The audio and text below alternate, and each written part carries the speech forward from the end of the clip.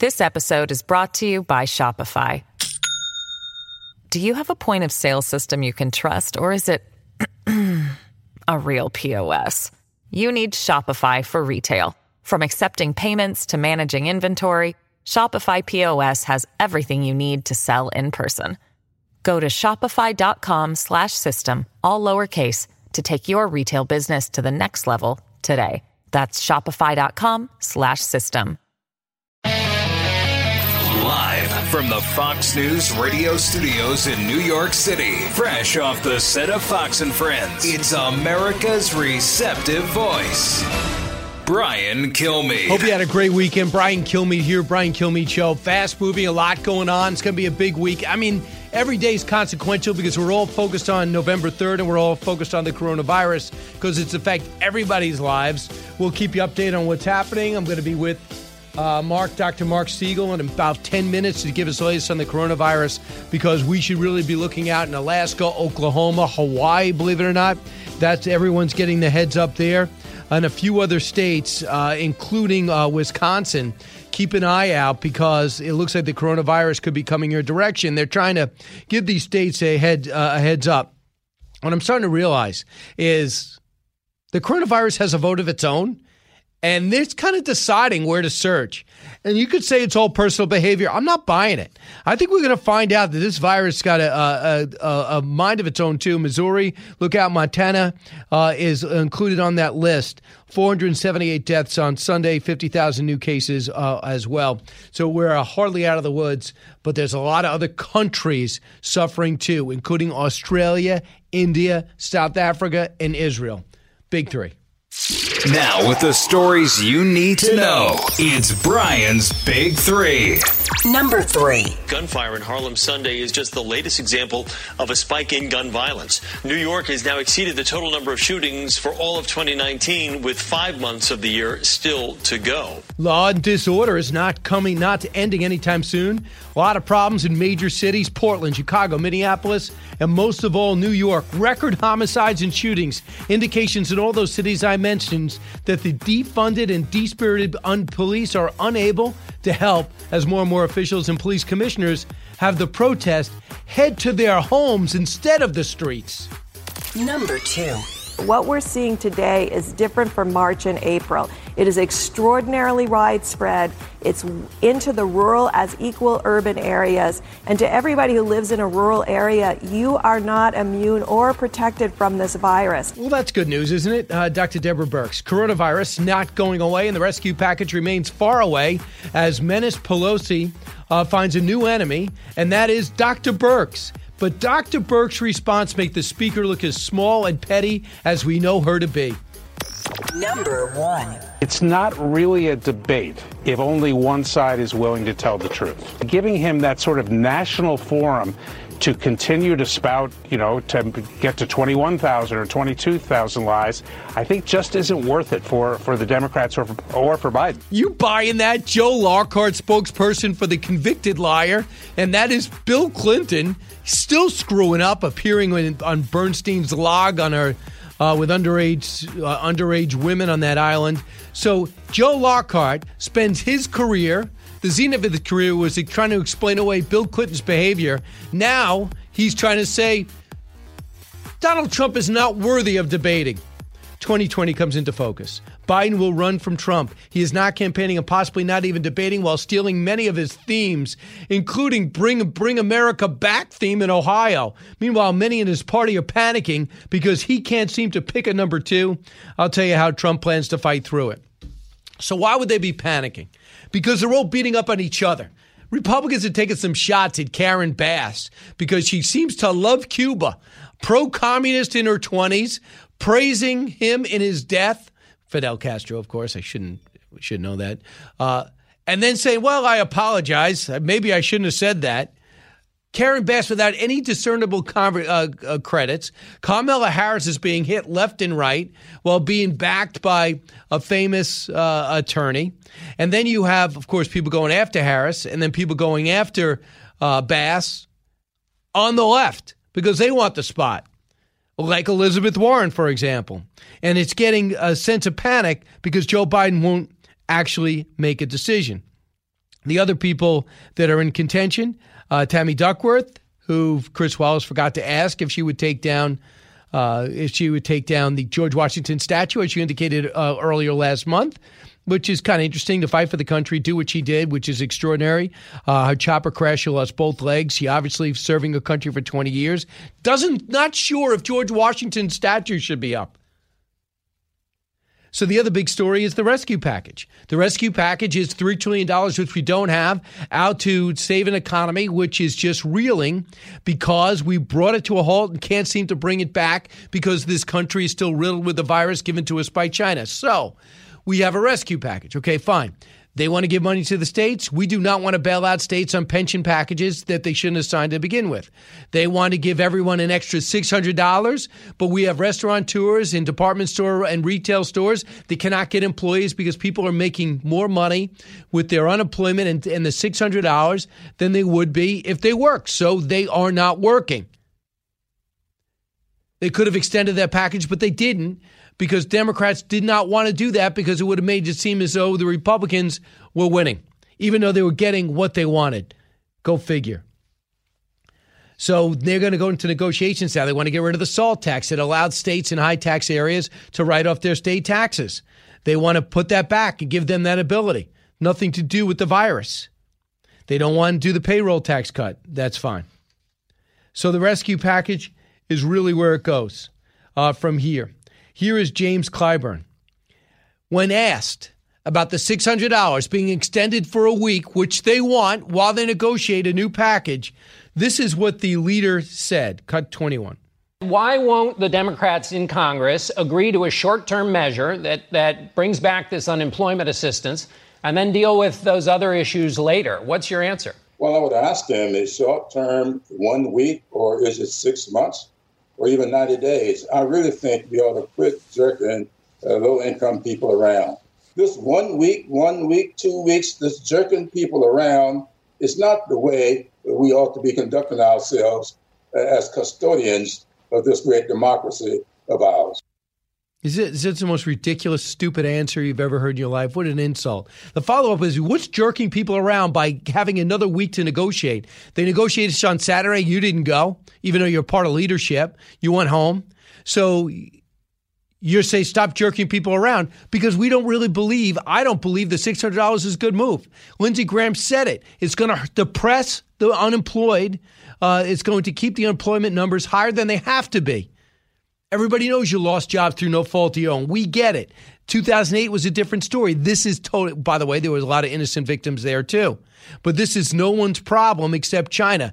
Maybe we could have won sooner. Maybe Nancy Pelosi couldn't have walked through Chinatown. Maybe the mayor of New York City shouldn't have said we have to celebrate for the Chinese because they can't. We would have probably known it was in Europe in December when they blitzed and came here as tourists. It would have helped. So Steve Mnuchin negotiating with Nancy Pelosi, and then Mark Meadows going to bat.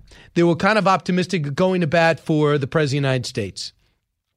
So Mark Meadows is an extremely strong surrogate. He's extremely aggressive. He was a very strong surrogate when he was just a congressman in North Carolina, and he was very strong again. But he came out and basically said, I am not ready to cut a deal. We're not that close. Cut 19. Senator Schumer, the Democratic leader, said it was the best discussions we've had so far. Would you put it that way?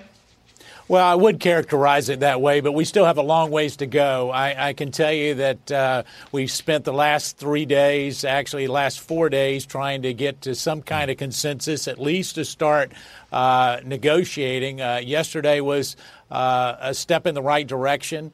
Our staffs are actually working today. We'll be meeting again tomorrow. But I'm not optimistic that there will be a solution in the very near term. We'll see. We're going to have it a week. We'll see what we can get done. If something's going to get done, it should get done quick because there's unnecessary pain that people could be going through. Nobody likes spending $1 trillion on overdraft, but we don't really have a choice. Because the hospitality industry, the tourism industry, if you own a gym, there are so many people flat on their back. If you're in real estate, if you're in commercial real estate, people are just fleeing major cities. You got empty buildings just sitting there. What are you supposed to do? So these PPP loans, which could be grants, could get us through a difficult time so these cities can start rebuilding. And before I go to break on it, because I want to give Dr. Siegel some time, if you got some questions, write me right now, BrianKilmeade.com. Write me some questions if you want them. I'll try to relay them as quick as I can. But I want to find out what's going on with this virus, the testing, and why some more of the countries are seeing this rise. And also opening up our schools. But just know, the law and disorder that we're seeing in New York, in Minneapolis, in Chicago, in Austin, Texas, in Seattle, in Portland, is alarming to a degree. Only thing is more alarming is how Democrats don't seem to care. In the 50 largest cities, homicides are up 25%. 36 of the 50 cities saw homicides rise, all in double digits rates. Think about that.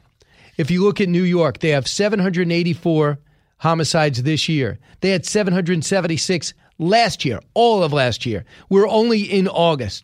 And the word is it's only going to get worse from here, according to a professor at John Jay College, because they basically are taking 1,000 police officers in New York City and having them deal with protesters instead of crime. They also disbanded their anti-crime unit. The New York Post is the only newspaper acting responsibly to say, hey, governor, hey, mayor, you're allowing this city to undo all the progress they have made.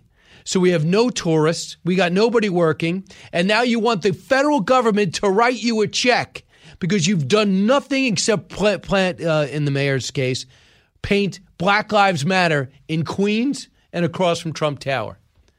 And that's the story in Chicago, too. 1-866-408-7669. When we come back, Dr. Mark Siegel on the latest on the virus, our quest to fight it, how close we are in therapies, and what's Russia doing? A vaccine's not even ready, and they're giving it to their people. I'm really glad I forgot to move there. Back in a moment. Giving you everything you need to know. It's Brian Kilmeade. This episode is brought to you by Shopify. Do you have a point of sale system you can trust, or is it a real POS? You need Shopify for retail. From accepting payments to managing inventory, Shopify POS has everything you need to sell in person. Go to shopify.com/system, all lowercase, to take your retail business to the next level today. That's shopify.com/system.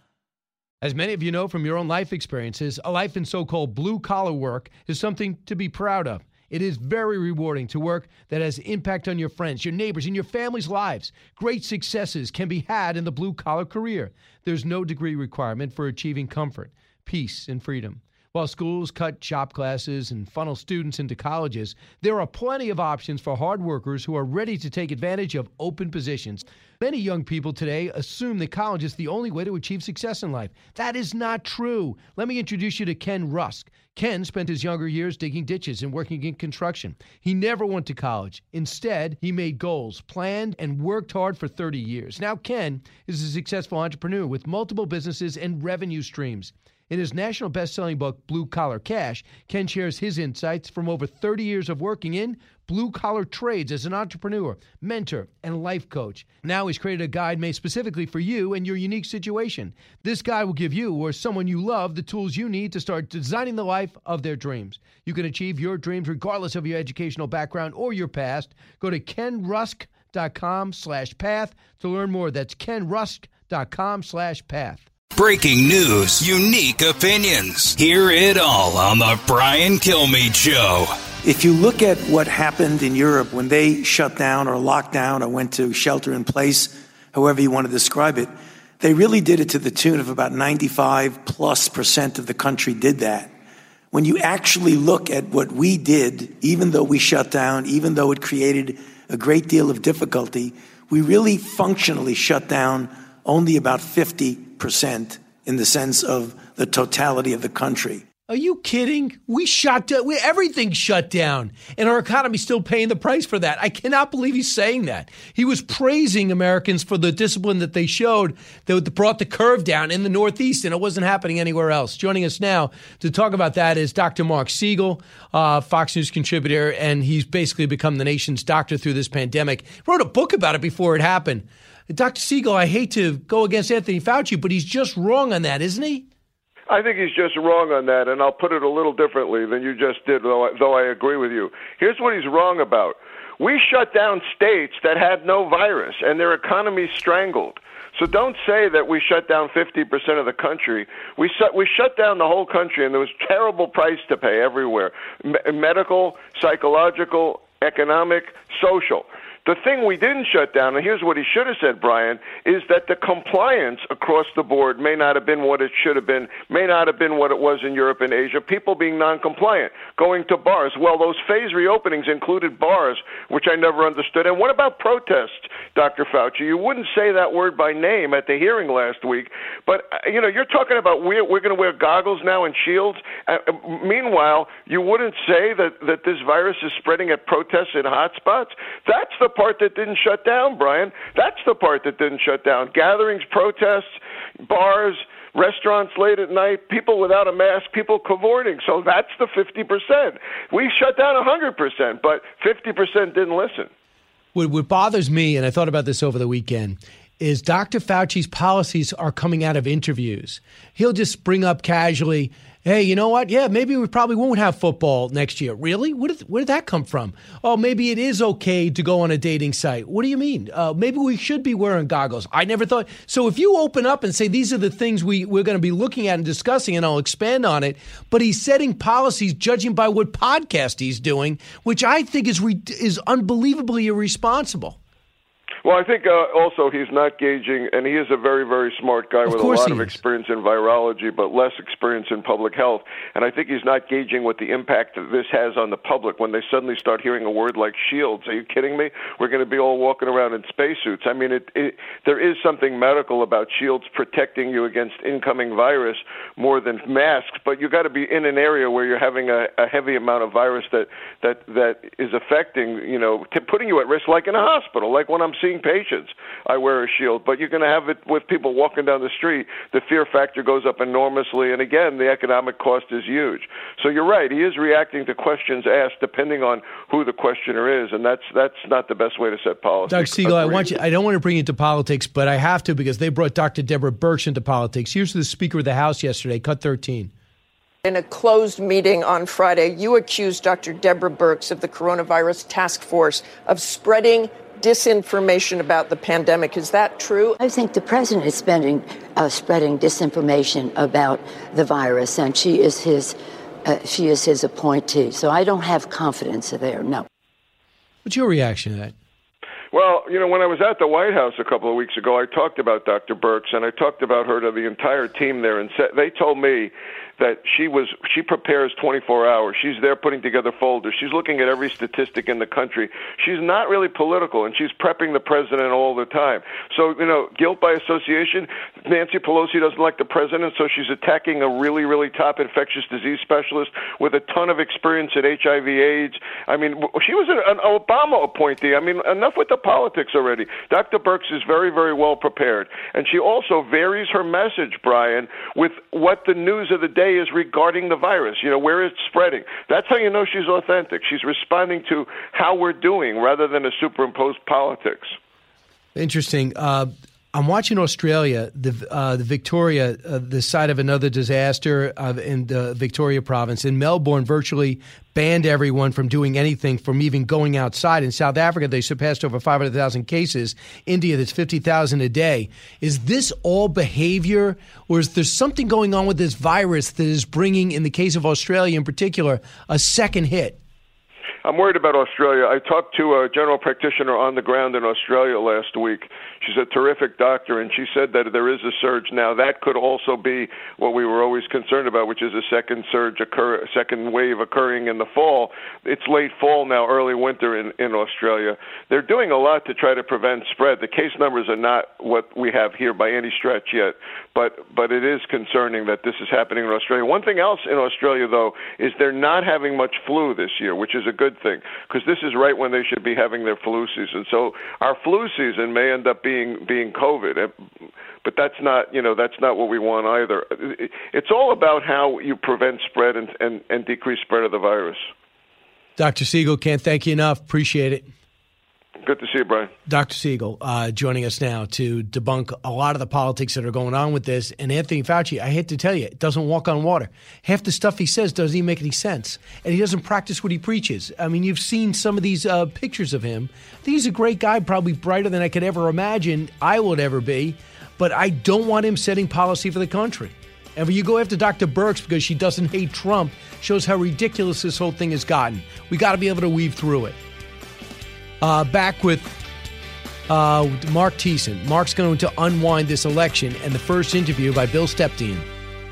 Living the Bream is a podcast hosted by Fox News Channel's Shannon Bream, sharing inspirational stories, personal anecdotes, and an insider's perspective on actions and rulings from the High Court. Subscribe and listen now by going to foxnewspodcasts.com. America's listening to Fox News. The fastest 3 hours in radio. You're with Brian Kilmeade. I want to see President Trump on the debate stage against Joe Biden. As you're noting, we're already seeing the liberal left, the liberal media trying to create trapdoors for Joe Biden to escape his commitment and his obligation to debate Donald Trump on a debate stage. And we're going to keep applying pressure to the Biden campaign. We take our cues from the American people in those 16 states that are going to be voting before September 29th. They're the ones who want to see the candidates on the debate stage. Really starting to see grassroots pressure amp up from those corners of the country who expect, want, and deserve the chance to see their options right in front of them on the debate stage. Mark Thiessen joins us now to discuss this. And that, of course, you probably actually, I couldn't say, of course, that is Bill Stepien. He is the new campaign manager for Donald Trump. If he's going to win, it's going to become from Bill's strategy. Mark Thiessen's here, former presidential speechwriter for Bush and a Washington Post columnist and a Fox News contributor and a fellow with the American Enterprise Institute. Mark, we're seeing some signs that they're trying to set the table so Joe Biden doesn't debate. I saw the editorial in today's New York Times. Debates have become just a big show with a bunch of quips. Joe Lockhart says he lies, don't debate. Do you really think Joe Biden's angling not to debate?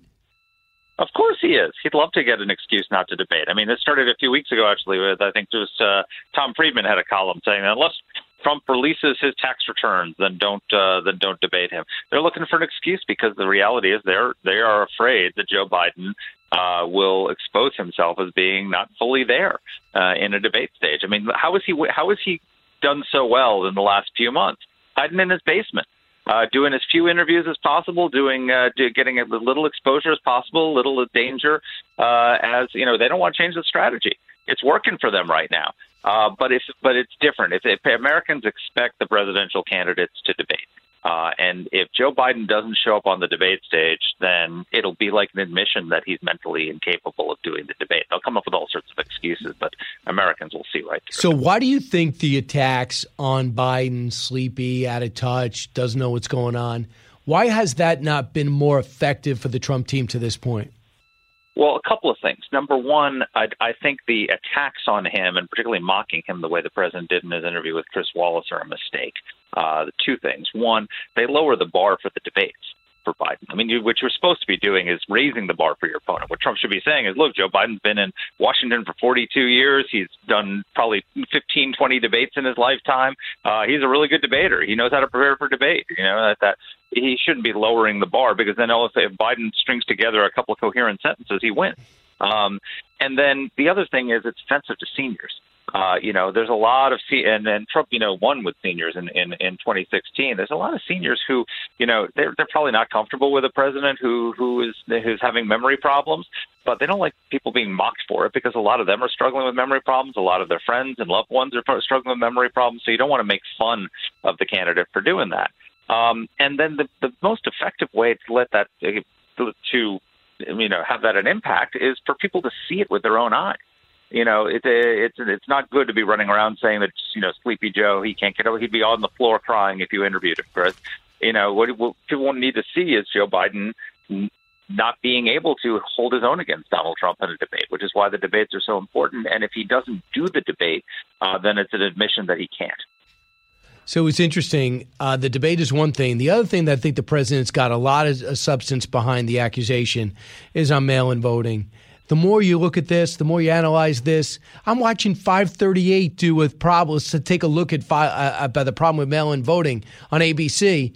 expect him to say it's no problem and basically lie. They say it's a huge problem. They bring up Martha McSally winning by 1 over Sinema, and in a few days, as they count all the ballots, she loses by 2. That's pretty tough to swallow.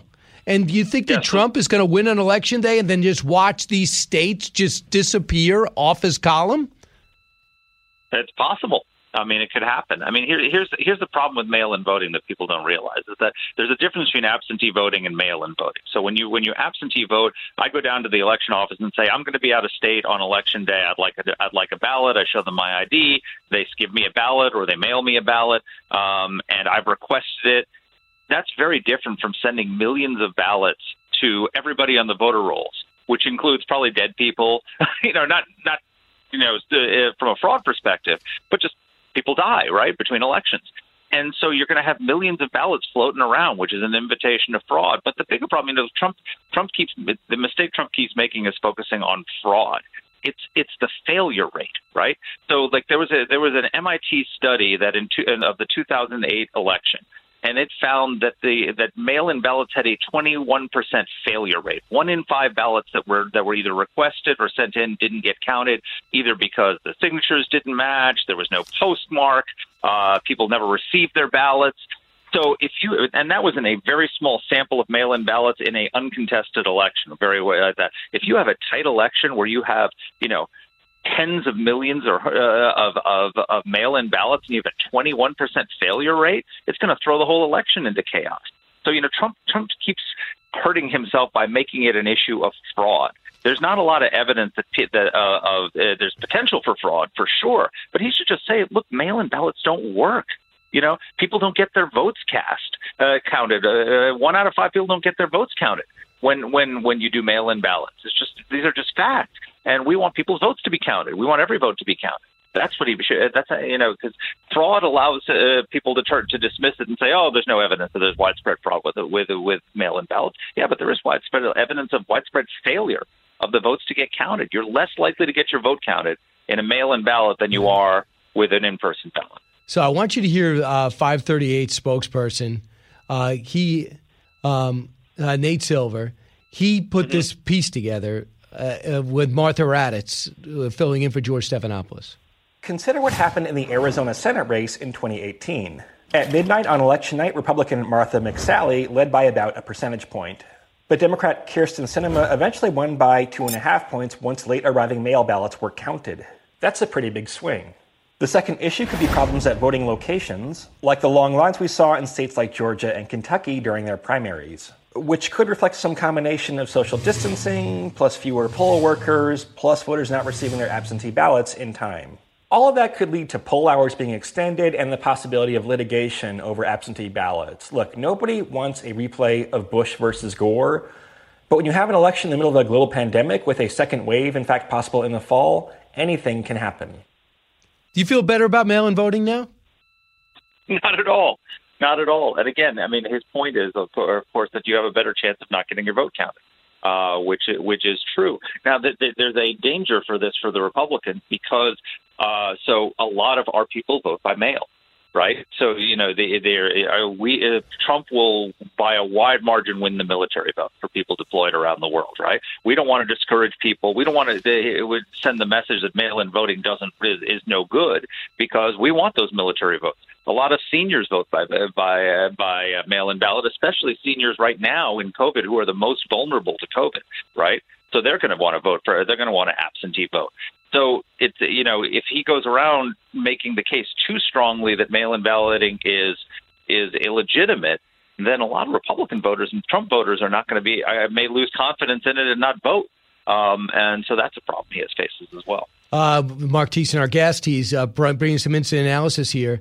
For what we're looking at. I'm very curious to see the polling over the next 2 weeks because I get the sense, even with all the histrionics going on and voting and don't debate and all this stuff, I really believe by the fall this thing is going to close. And that's going to work exponentially, I believe, for the Trump team because it'll force a bad candidate out of the basement who will have to actually try to win. And you cannot put that ball. He did not win the primaries. He did not earn this victory. It was all because of Bernie Sanders was going to be the nominee, and that scared everybody. So they propped him up, gave him South Carolina, and eventually gave him the nomination. So I want you to hear what Bernie Sanders said on why he needs to he's trying to inspire his people to go along with Biden. Cut 7. But what we are engaged in now is what we call coalition politics. We're going to fight out our differences after Biden is elected. Mm-hmm. But right now, the immediate task is to come together to defeat Trump. And then, as progressives, we're going to do everything that we can to make the Biden administration the most progressive administration that it can become. So when you accuse Biden of being wanting to forget fracking and to defund the police, he says, no, I never said that. Well, I didn't say forget fracking. Doesn't mean he's not going to expand it. He also made the statement he could be the most progressive president since FDR. So if I gave you this and I told you, make this about if you're Trump and I want to define my opponent, what would you do with this, Mark?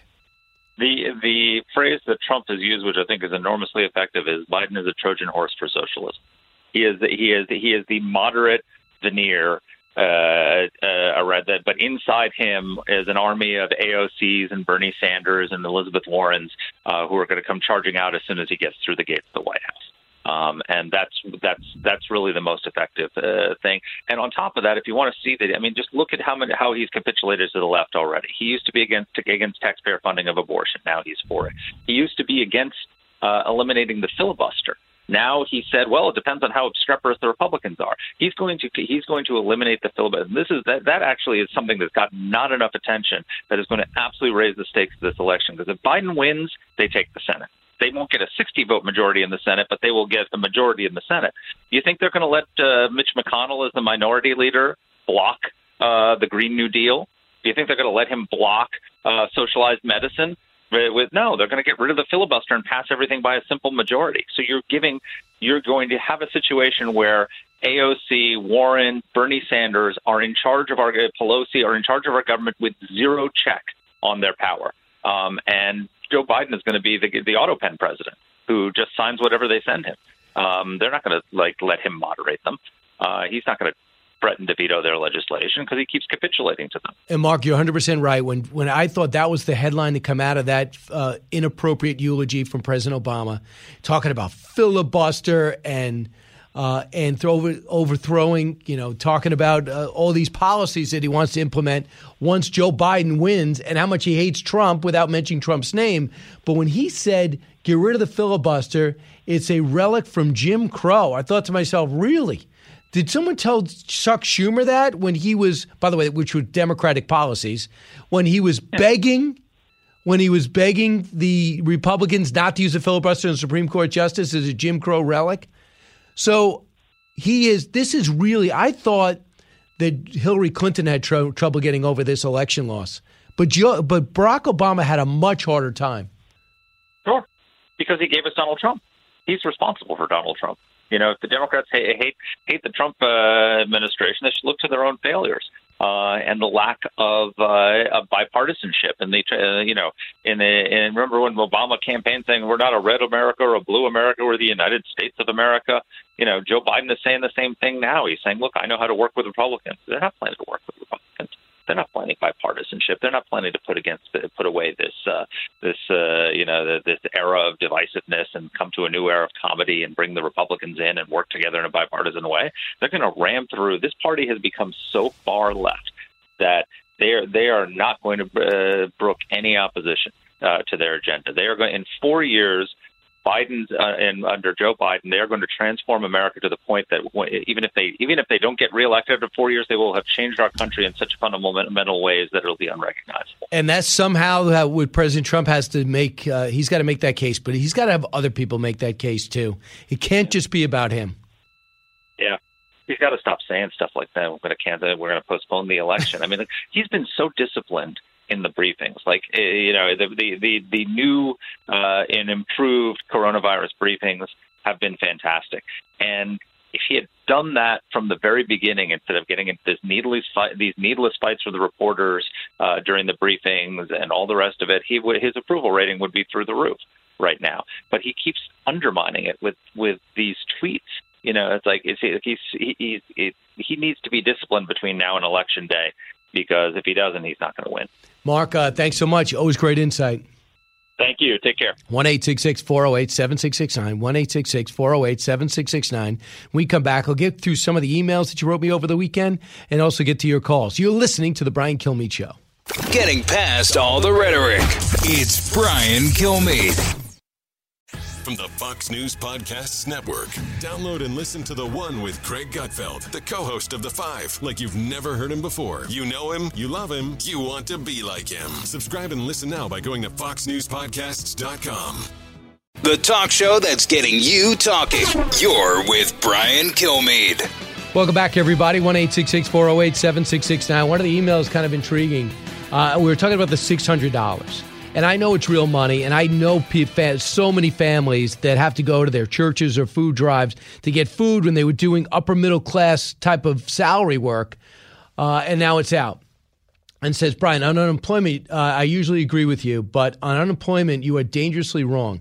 If your employer calls you back and you refuse to you lose your benefits. I make a lot of money and have been furloughed for 5 months. The $600 helps a lot. I work with colleges and universities all closed. I live in California, and they are talking opening next year.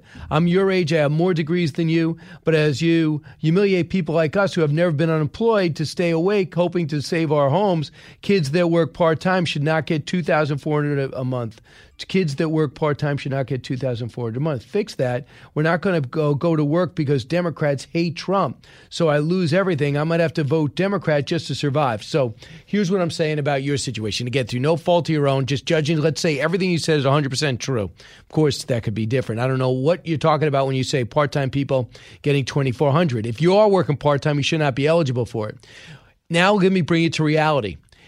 If you're an employer and you have waiters and waitresses and cooks and hostesses on your staff, they become your friends. And the last thing you want to do is report them to the Unemployment Bureau or the state to say, I offered them a job back and they didn't take it. So you say, you've been through a lot, I'm going to let you go. And that's what's happening with gyms and all these other things. Ron, listen on WLAD in Sandy Hook, Connecticut. Hey, Ron.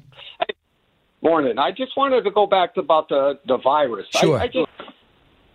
You don't see a lot on the news. I mean, they're talking about voter fraud and everything else. What about the virus fraud? I know people in Florida for a couple of times, and you hear the stories all the time that they waited in line, left early, you get a card in the mail, and you're positive. I know nurses up here in Connecticut that quit their job because they know the doctors are putting it down car accidents as COVID. So why don't the news do a little more on that, So you always watch the news and the numbers the corona numbers are up. By how much, though? Yeah, I look at hospitalizations and deaths because these tests are ridiculous. I mean, for example, my son tested positive for the antibodies. He's never been sick. I said, great. And then he took another test 3 months later, last week, got it back, and it says he doesn't have the antibodies. Did you really just lose the antibodies? Number one, am I to believe the first test or the second test? Because I don't think I can believe both tests. And if I can believe both tests, that changed the calculus on everything they've been telling us. Mark, let's on WDBO in Orlando. Mark. Hey, Brian, calling you from beautiful Avalon Park this morning. But listen, I'm switching gears from the coronavirus back to politics, but what's happening today is what happened in 2018 when we lost the House. We'll have to pick it up next, Mark.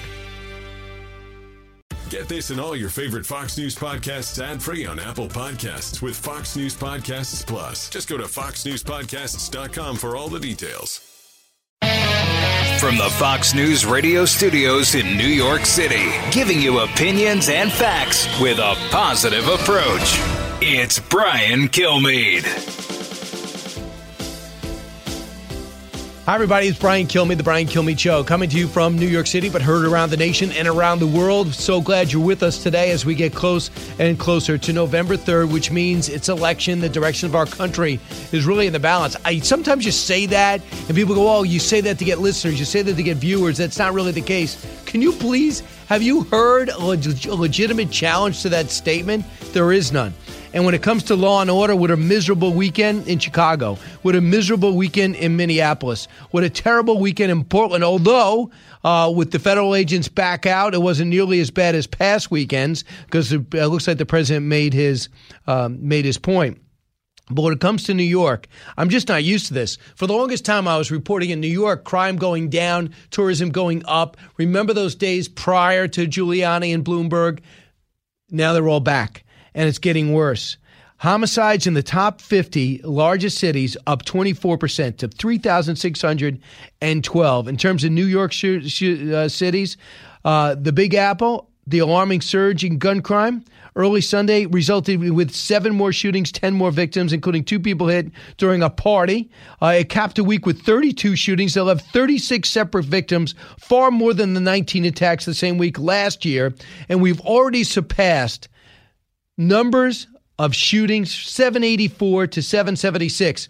Not at this point last year in 2019, all of 2019, 776 shootings. Now, here in August, we hit 784.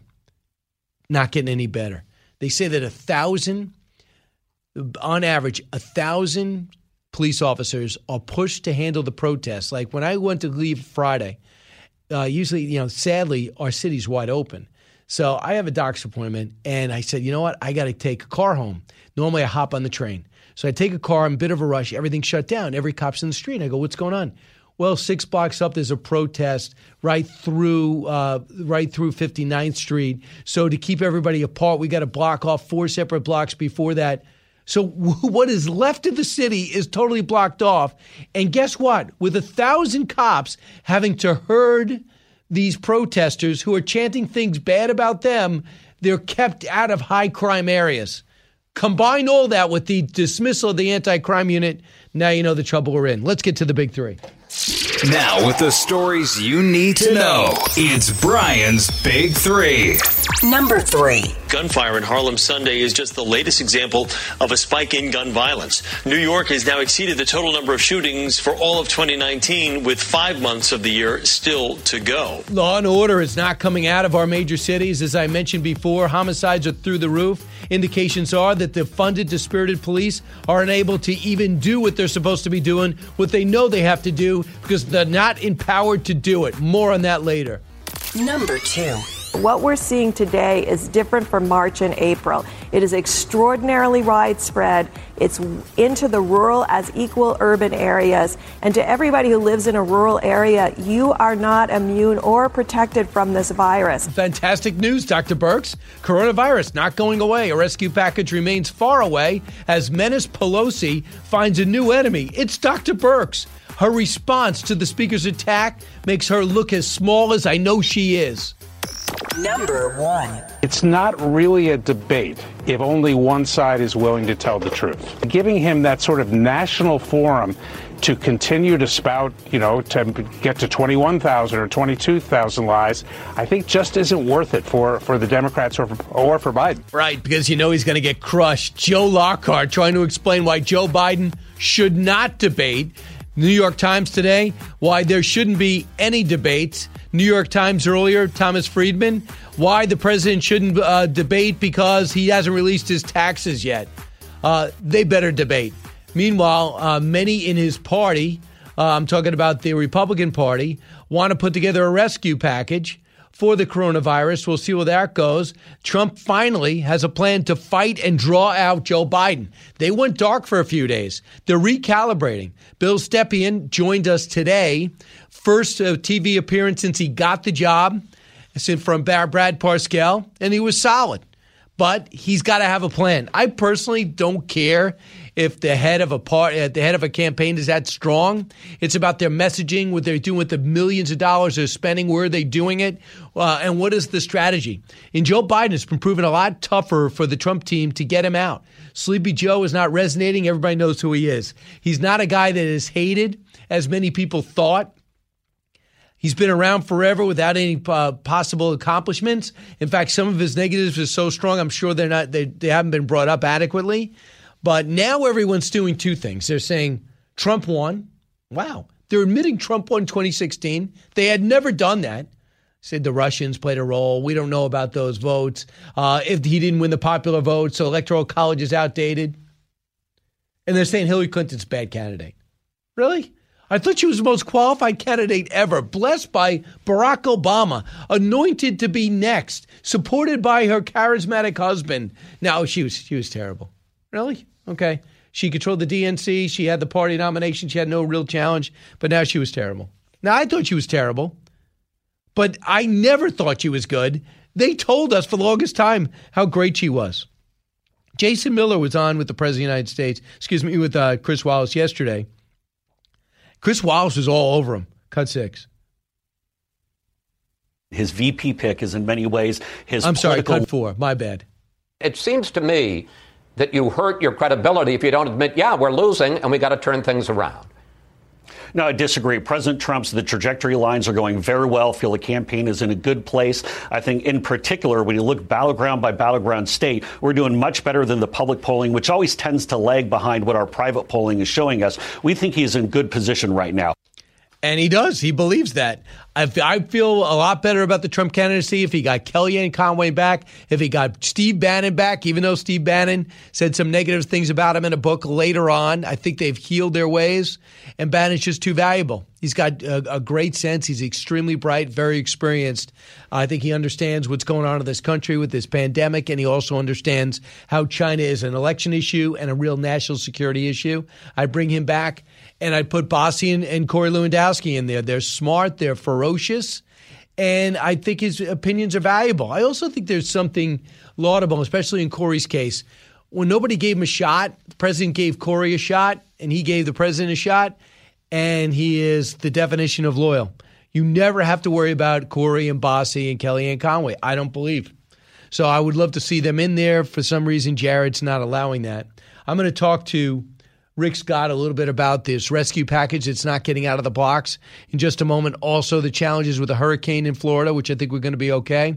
And also, we're going to talk about the number of cases in Florida. But yesterday, Mark Meadows showed how valuable he could be as chief of staff. He's also he's a very ferocious politician. He's extremely conservative, very confident, and very conversant in his opinions and the issues. For example, when it comes to this. The COVID relief plan. People want to say that he doesn't want to give money to unemployed. That's not the case. Steve Mnuchin and him have been negotiating. I think they could have started earlier. But when you talk about how ugly this thing can get, listen to Nancy Pelosi. She's out there going after everybody except for blaming herself. She has no answer to why she didn't take the Republicans up on the continuing the $600 payments for at least a week so they can negotiate. Cut 24. So what do you say to those 30 million Americans who are now without federal unemployment help? Well, I say to them, talk to President Trump. He's the one who is standing in the way of that. We have been for the $600. They have a $200 proposal, which does not meet the needs of America's working families. And it's a condescension, quite frankly, because they're saying really don't need it. They're just staying home because they make more money at $600. So the idea that they made a proposal is really not actually factual. No, it is factual. They said extend everything a week. Why isn't there vicious follow-ups to statements like that? Clyburn got away with it all weekend, too. I don't know the details, but why are they jerking people around? Why are they jerking people around? He said we're in the middle of negotiations. We even negotiated on Saturday. Steve Mnuchin forgot to wear a tie. That's how serious the negotiations were. And they come out, they both talk about progress, so let's give it a week to extend it. The week, everything is the way you wanted it. And there's no way that the $600 is not an incentive not to work for people who are making more money not to work. People are angry. Through no fault of their own, in 2008, a lot of people got destroyed. Through no fault of their own, in every way, this pandemic destroyed livelihoods and careers. So they say, well, to stay home, I get an extra $600. Well, if you're a restaurateur, if you own a gym, if you own a retail store, it's been very hard to get people to make less to go back to work. 1-866-408-7669. I don't want to take any more time away from from Rick Scott, the senator from Florida, so I'll take a time out now. At the bottom of the hour, we're going to be joined by Teresa Payton. And Teresa is going to give us an idea about TikTok. President of the United States on Friday said, that's it, we're going to get it out. Microsoft said, hey, Mr. President, calm down. I might buy it. So maybe there'll be a bit of an extension. TikTok is an extremely popular site that almost everyone from 12 to 20 goes to, and it's China-made. Where they get your facial technology, they get your tendencies, they're able to listen to what you have to say. Do you really want China listening to us? I don't. Plus, I think collectively, China's under the impression all we do is dance for 15 seconds. We're pretty goofy, which I think might be a good deceptive, might be a good head fake. When we come back, I talk to Rick Scott, Brian Kilmeade Show. It's Brian Kilmeade. Jason in the House, the Jason Chaffetz podcast. Dive deeper than the headlines and the party lines as I take on American life, politics, and entertainment. Subscribe now on foxnewspodcast.com or wherever you download podcasts. He's so busy, he'll make your head spin. It's Brian Kilmeade. I feel very strongly that this man has taken on strong-arm tactics. And I feel very strongly that he is Mussolini, Putin is Hitler. I said that back then, and I believe that. I believe very strongly that this guy never had any idea about being one to peacefully transfer power. I don't think he plans to leave the White House. He doesn't plan to have fair and unfettered elections. I believe that he plans to install himself in some kind of emergency way to continue to hold on to office. Well, that is James Clyburn, who probably never even met the president, who says he's going to stay there like Mussolini. How he gets away with this, I don't know. Senator Rick Scott joins us now. He's with the Homeland Security and Armed Services Committee, and, of course, worried about Florida and that hurricane, which thankfully seems to be dissipating. But, Senator, I just want you to comment on James Clyburn. Isn't that beneath his office? Yeah, I mean, but you know, Pelosi, Schumer, name the Democrats. First off, they've all become socialists. And second, they'll say whatever they want.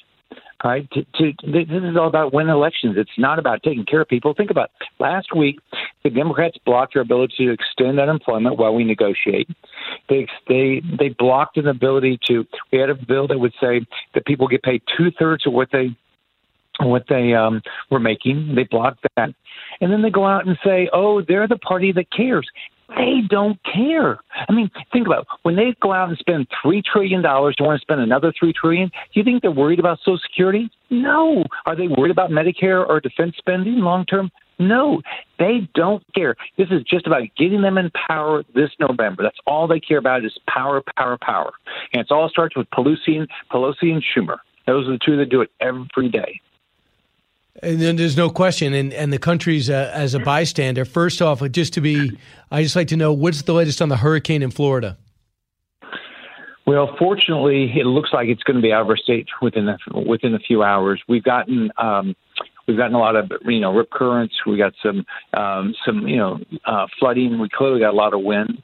We've got some power outages by our utilities are working hard to get that taken care of. We've got great local emergency management teams all across our state, very good state emergency management teams. So everybody's trying to work together. I've been talking to, locals, especially a lot of sheriffs along the coast, and they were all prepared. All right, good. The state is, you guys are. About the virus, the numbers have gone down the last couple of days. Where do you think we're at as it relates to Florida? Well, we clearly haven't beaten it yet. But as you go out, I just got back to D.C. this morning. As you go out, I was out over the weekend. People are wearing their masks. They're social distancing. But I think every level of government's got to be clear. Wear your mask, social distance. Tell us where there's transmission, and we'll stay away from it. So I think every level of government ought to be giving us more information. With more information, all of us will make better decisions. Do you guys think you opened up too quick or didn't close quick enough, or either one? Brian, we've got to open up this economy. I mean, we've got to figure out how to get people back to work. You can't. I'm very hopeful. The federal government, we have funded vaccine research. We've funded. We're buying vaccines even before they're proven. So we're doing our part.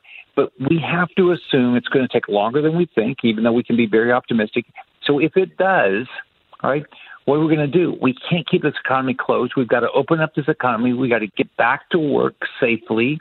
We got to get our schools open safely. We got to give parents choices. Do you want to have your child back in school or distance learning safely? We got to do all these things, and we have to think about it, and we can. We can get this done. We've got to open up this economy now. What's got to be in this rescue package for Rick Scott to sign off on it? And, Senator, I bring you to the fact that the Democrats feel they won't sign anything without $600 and won't sign anything with the liability insurance in it that allows businesses to open without being sued. What's your reaction to both those things? Well, I mean, they're disingenuous. I mean, Pelosi and Schumer don't want to do a deal. They want to use this. They want to act like they're the ones who care, and Republicans don't. That's all they care about. They're not interested in helping people. They would have done something last week. So here's what's important to me. The people that are on unemployment, let's make sure we help them. The small businesses that are struggling to stay in business or reopen, let's help them. Let's make sure our businesses can't all get sued by lawyers, even though they're trying to do the right thing. So we've got to have liability protection. And then don't waste your money. This is your money. Somebody's going to pay this back. One thing that infuriates me is Cuomo and these other governors come and say, "Oh, federal government, I know we haven't lived within our means in the past. We have big debt, and we haven't been funding our pensions. But can we take this coronavirus and use it as a reason to get some other states to pay for our excesses?" No. That is wrong. Florida taxpayers should not be paying for New York or Illinois or California or New Jersey or these states that never lived within their means. I got elected with Cuomo back in 2010. And what did he do in his 8 years?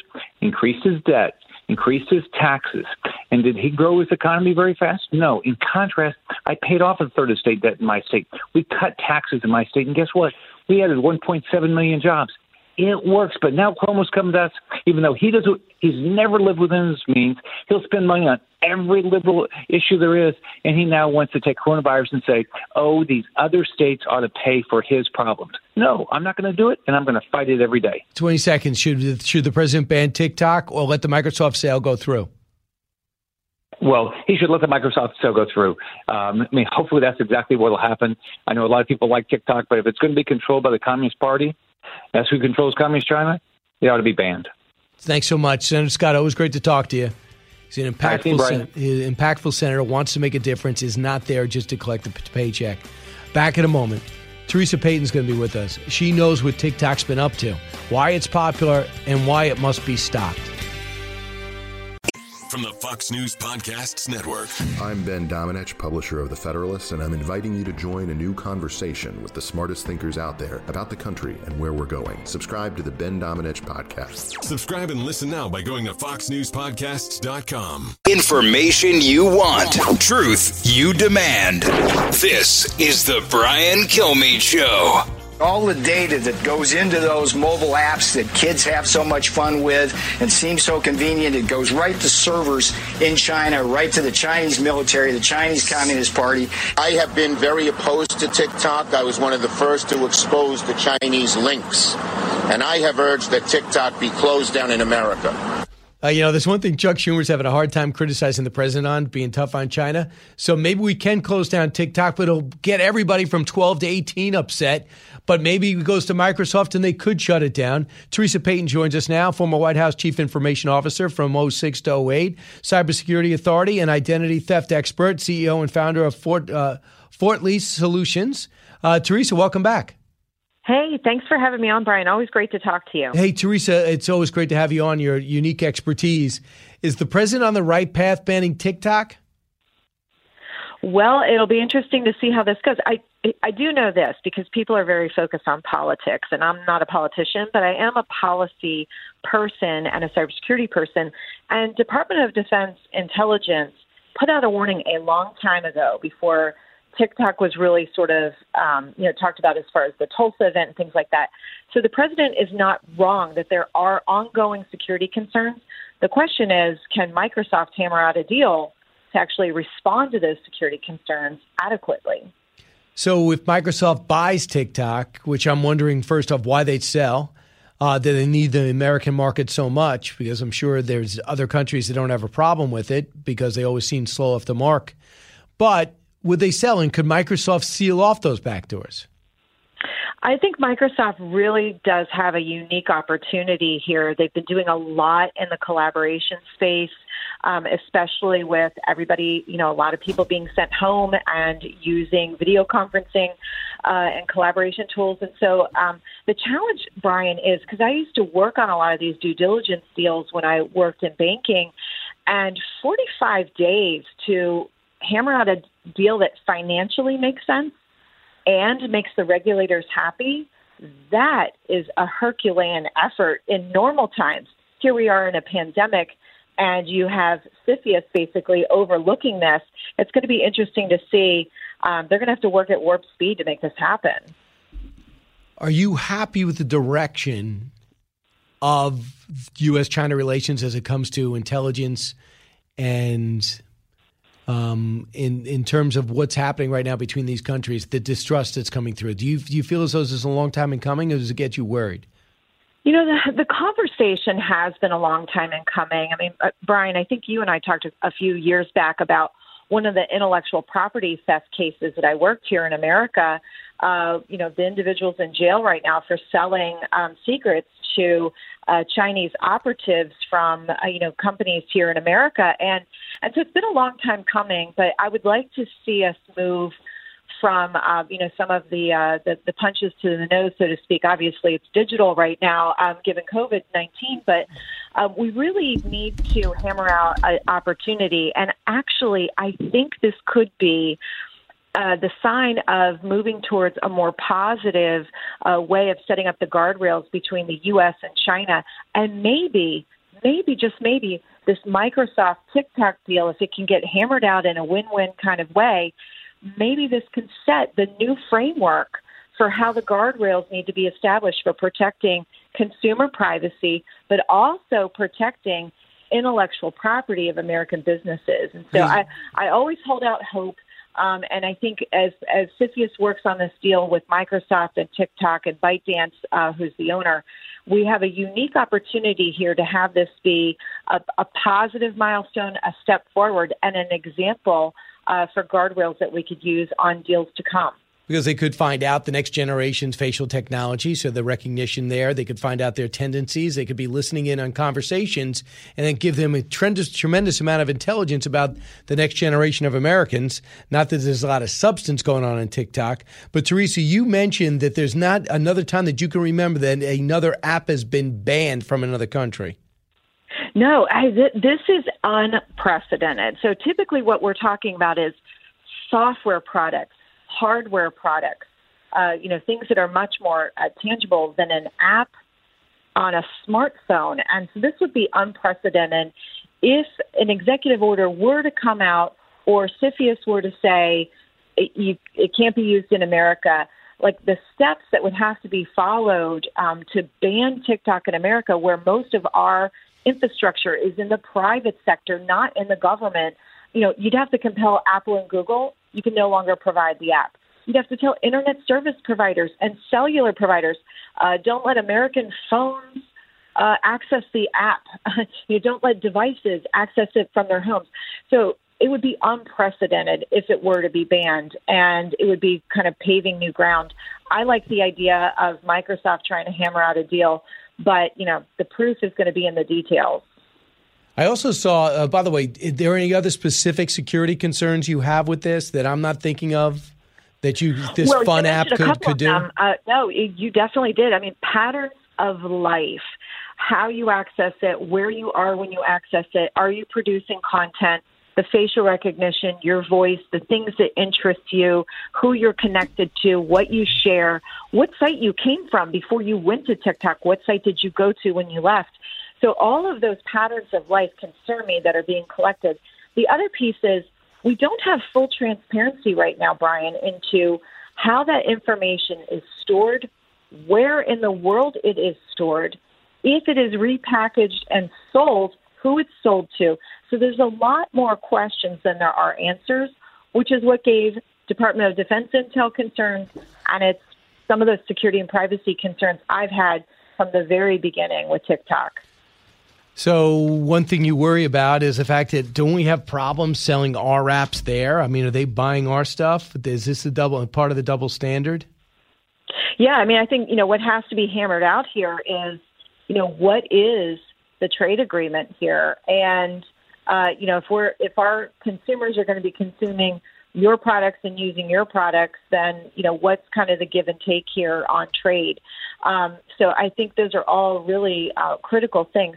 The other thing, too, Brian, that I think TikTok could do at the deal table, if they are interested in making CFIUS and America and even Microsoft as a purchaser more comfortable, they need to open themselves up to a review. They need to say, look, a third-party assessor can come in. They can do a code review. We will walk them through step-by-step a new account setup, how that works, where the data goes. And basically, they don't have to give away the secret sauce of how all of their algorithms work, but there has to be more transparency into sort of the inner workings of what happens to data of users once they start accessing it. So the big story today in the Wall Street Journal, other places too, that Apple is facing a $1.4 billion lawsuit by a Chinese AI firm for their Siri patent.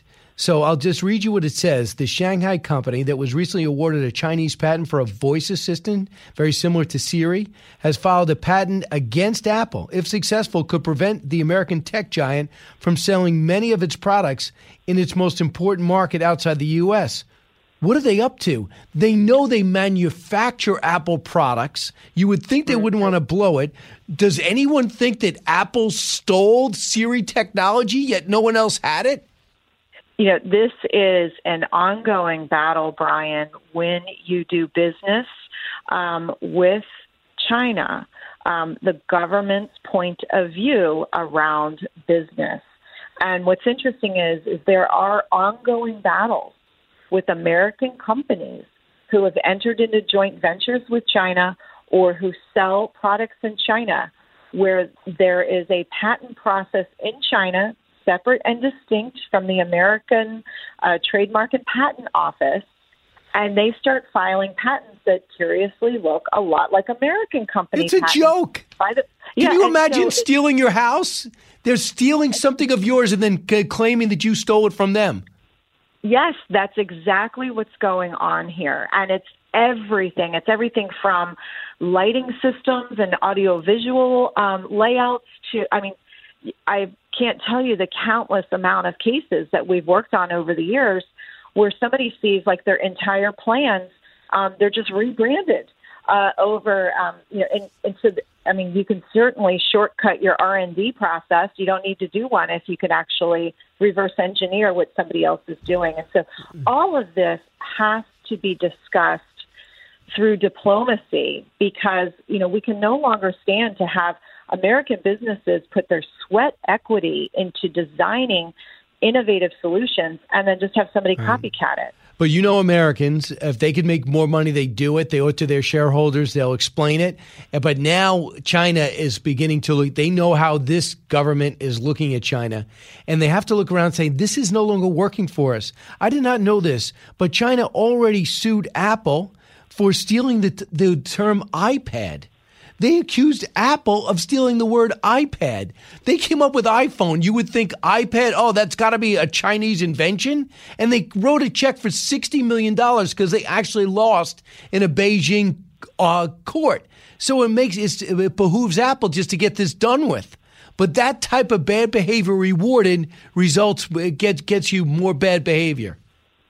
Yeah, that is the real challenge. And again, until we hammer out some type of a trade agreement. And remember, Brian, before COVID-19 hit the world, it was early January, President Trump and the president of China actually started hammering out some trade negotiations. That seems like so many years ago. It was just January of 2020. Obviously, that's all gone by the wayside, and we need to get back to that deal table. Absolutely. Teresa Payton, thanks so much. Appreciate your cyber expertise.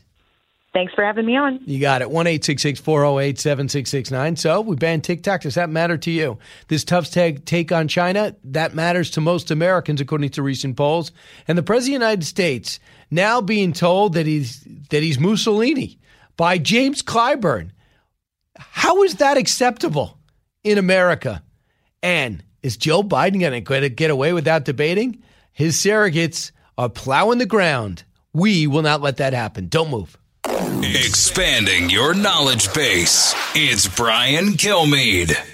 From the Fox News Podcasts Network, download and listen to The Untold Story with Martha McCallum. The host of The Story on Fox News Channel sits down with major newsmakers each week to get their untold story. Subscribe and listen now by going to foxnewspodcasts.com.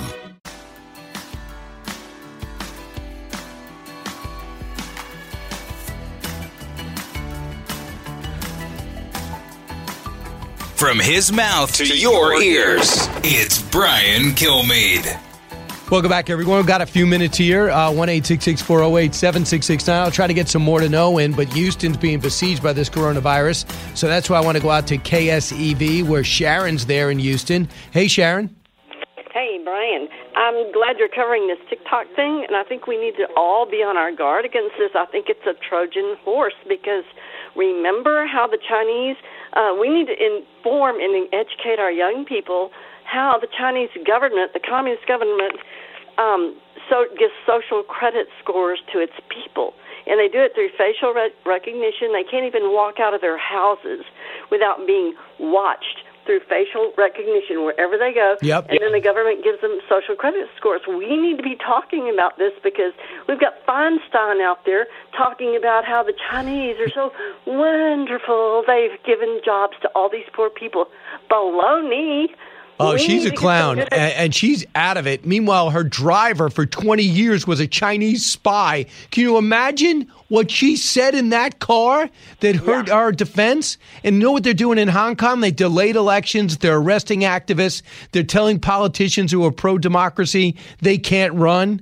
And they picked up 1 million Muslims and moved them to a concentration camp and sterilized some of them. Here's Senator Dianne Feinstein. We hold China as a potential trading partner, as a country that has pulled tens of millions of people out of poverty in a short period of time, and as a country growing into a respectable nation among other nations.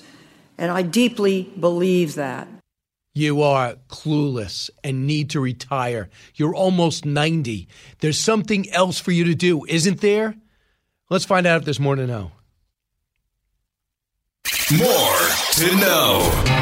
Look at this. The XFL has been sold. Then it is to The Rock. It'll be a partnership with Jerry Carnali's private equity investment, Redbird Capital. They both spent $7 million, $7.5 million, and got this for $15 million. They got 2 network contracts, ESPN as well as Fox. They had a lot of talent, established league. The attendance was pretty good. The ratings started out strong. I always thought it had great potential. The XFL shut down really because of the pandemic in about week 6, but it looked great, and they were very innovative. I saw the defensive coordinator calling the plays. I was able to get access to the sideline. I listened to the coach talk to the quarterback. I love it, and The Rock will not fail. Next. I'll tell you what, real quick, what I also loved about that behind-the-scenes stuff, watching an XFL game, I loved watching the replay booth and watching the official break down his decision in real time on why he was either going to overturn or let the call stand. Next, ratings crash for the NBA, Major League Baseball after the protest-filled debut. Baseball and basketball draped in all sorts of Black Lives Matter and social justice symbolism for their opening games. Substantially smaller numbers. Are they linked? That's what I think. Outkick.com says neither league did well. As for the opening games, Outkick reported that the return of the NBA on TNT. So the following numbers: Lakers Clippers 3.4, Pelicans Jazz 2.1. ESPN's Major League debut numbers were also underwhelming. Yankees Nationals 4-0. Dodgers Giants 2-8. That's very pedestrian. Outkick's Ryan Gaspiegel added more ratings numbers on Twitter. To be fair, I compared Major League Baseball and NBA night 1. Here is night 2. Major League Baseball Mets Yankees 922,000. Mets Braves 922,000. Brewers Cubs 1 million. Angels A's 797,000. I mean, these are we crushed them. NBA, well, I'll tell you what. Celtics Bucks, you would think it would have a bigger number. That's a big potential matchup, and that only drew 1.3 million. Celtics, yes, so 1.3, and then Mavs Rockets 1.7. Even in Texas, you would think people would need a break. Shocking, but not really. Get this, next. The first NHL player, a Canadian, kneels for the U.S. anthem and stands for O Canada. His name is Matt Dumba of the Minnesota Wild, became the first player to kneel for the U.S. national anthem. Dumba, who is a Canadian, was invited onto the ice for a special ceremony, walking down a red carpet and delivering a speech about racial justice. Then he knelt for the Star-Spangled Banner. I cannot tell you how many problems I have with this. More sports. Pac-12 football players show unity. They list their demands in a letter to their conference. This according to the Players Tribune. The letter is signed by players in the Pac-12 using the hashtag We Are United to explain the group's concern, saying, quote, because NCAA sports exploit college athletes physically, economically, and academically, and also disproportionately harm black college athletes. Hashtag We're United. Well, you better get in there and negotiate, because you don't have time on your side. Unlike NFL players, you're not just going to sit out and come back. You got to play and prove yourself, unless you don't want to. And lastly, astronauts Doug Hurley and Bob Birkin splashed down to the Gulf of Mexico Sunday at 2:48 Eastern. The NASA astronauts spent 2 months on the International Space Station. They have emerged from the Dragon capsule and will begin their journey home to their families. No need to quarantine. Congratulations to Crew Dragon and to SpaceX and their partnership with NASA. We're back in action, and guess who took us down? Space Coast, pay attention. The Obama administration. Guess who put you back up? Trump. Guess who'll put you in Mars? Trump. And also gave you a Space Force. I hope somebody brings that up except me. New from the Fox News Podcasts Network. My name is Kennedy, and welcome to my podcast, which will, I humbly say, single-handedly save the world. You're welcome. It's Kennedy Saves the World. Subscribe and listen now by going to foxnewspodcasts.com. Live from the Fox News radio studios in New York City, fresh off the set of Fox and Friends, it's America's receptive voice, Brian Kilmeade. From New York and heard around the country, this is Brian Kilmeade, The Brian Kilmeade Show. Thanks so much for listening. You can always watch us on Fox Nation. You don't have to wait for Stuart Varney to do a simulcast and see what we look like. And if you ever have to leave your family or our family of affiliates, wherever you're located, go to radio.com and catch up with us then. Hope you had a great weekend. This hour, we're going to be joined by New York Post Michael Goodwin. The New York Post has taken real legitimate concern in what's happening to this city, arguably the number one city in the world, which was virtually crime-free and certainly on a path that we've never thought possible in our lifetime, especially if you came up in the 70s and 80s. But now the numbers are staggering, what's happening, the changes, and what needs to happen to go back to the path we were on. Number one, get rid of this idiot mayor.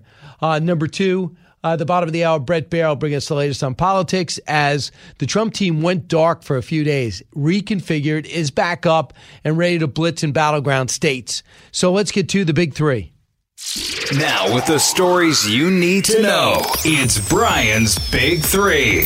Number 3. Gunfire in Harlem Sunday is just the latest example of a spike in gun violence. New York has now exceeded the total number of shootings for all of 2019, with 5 months of the year still to go. Law and disorder is not coming from our major cities. We cannot get a hold of the violence. Portland, Chicago, Minneapolis, and most of New York record homicides and shootings amid indications that the defunded, dispirited police are unable to help as more and more officials and police commissioners have protest at their house instead of in the streets. Number 2. What we're seeing today is different from March and April. It is extraordinarily widespread. It's into the rural as equal urban areas. And to everybody who lives in a rural area, you are not immune or protected from this virus. No kidding. Dr. Deborah Birx, coronavirus is not going away, and a rescue package remains far away as Menace Pelosi finds a new enemy. It's Dr. Birx. Her response makes the speaker look as small and petty as we know her to be. Number 1. It's not really a debate if only one side is willing to tell the truth. Giving him that sort of national forum to continue to spout, to get to 21,000 or 22,000 lies, I think just isn't worth it for the Democrats or for Biden. I think we're being set up today in the New York Times editorial section. Why the debate shouldn't happen. They used to be good when Nixon and JFK were doing it in black and white, but now it's no substance. 2020 comes into focus. Biden will run from Trump. He's not campaigning and possibly not even debating, while stealing many of his themes. Today is bringing America back to work. Really? Where'd he get that from? Meanwhile, many in his party panic because he cannot seem to pick a number 2. And because he named the contenders, they're all trying to kill each other. I'll tell you how Trump plans to fight through it all. First off, on the campaign and the unwillingness of Biden to debate.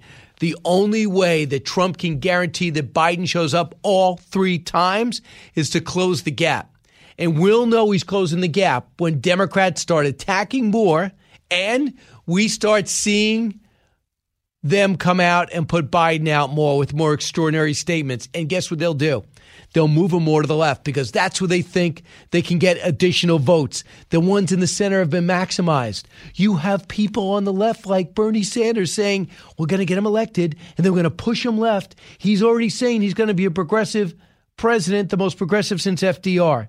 So for Bill Stepien, who's now running the Trump campaign, he knows they got to put the pressure on Biden to make him campaign, at which time, my words, not his, he'll fall apart. Cut 2.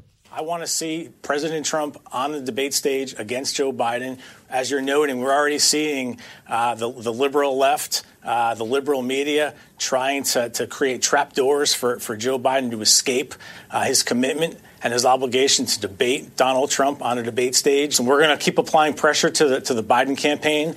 We take our cues from the American people in those 16 states that are going to be voting before September 29th. They're the ones who want to see the candidates on the debate stage. Really starting to see grassroots pressure amp up from those corners of the country who expect, want, and deserve the chance to see their options right in front of them on the debate stage. So that was his first interview today with Bill Stepien. Was on Fox and Friends. Michael Goodwin joins us now, New York Post columnist, Fox News contributor. Michael, is this a legitimate worry the Trump team has to worry about Biden not showing up?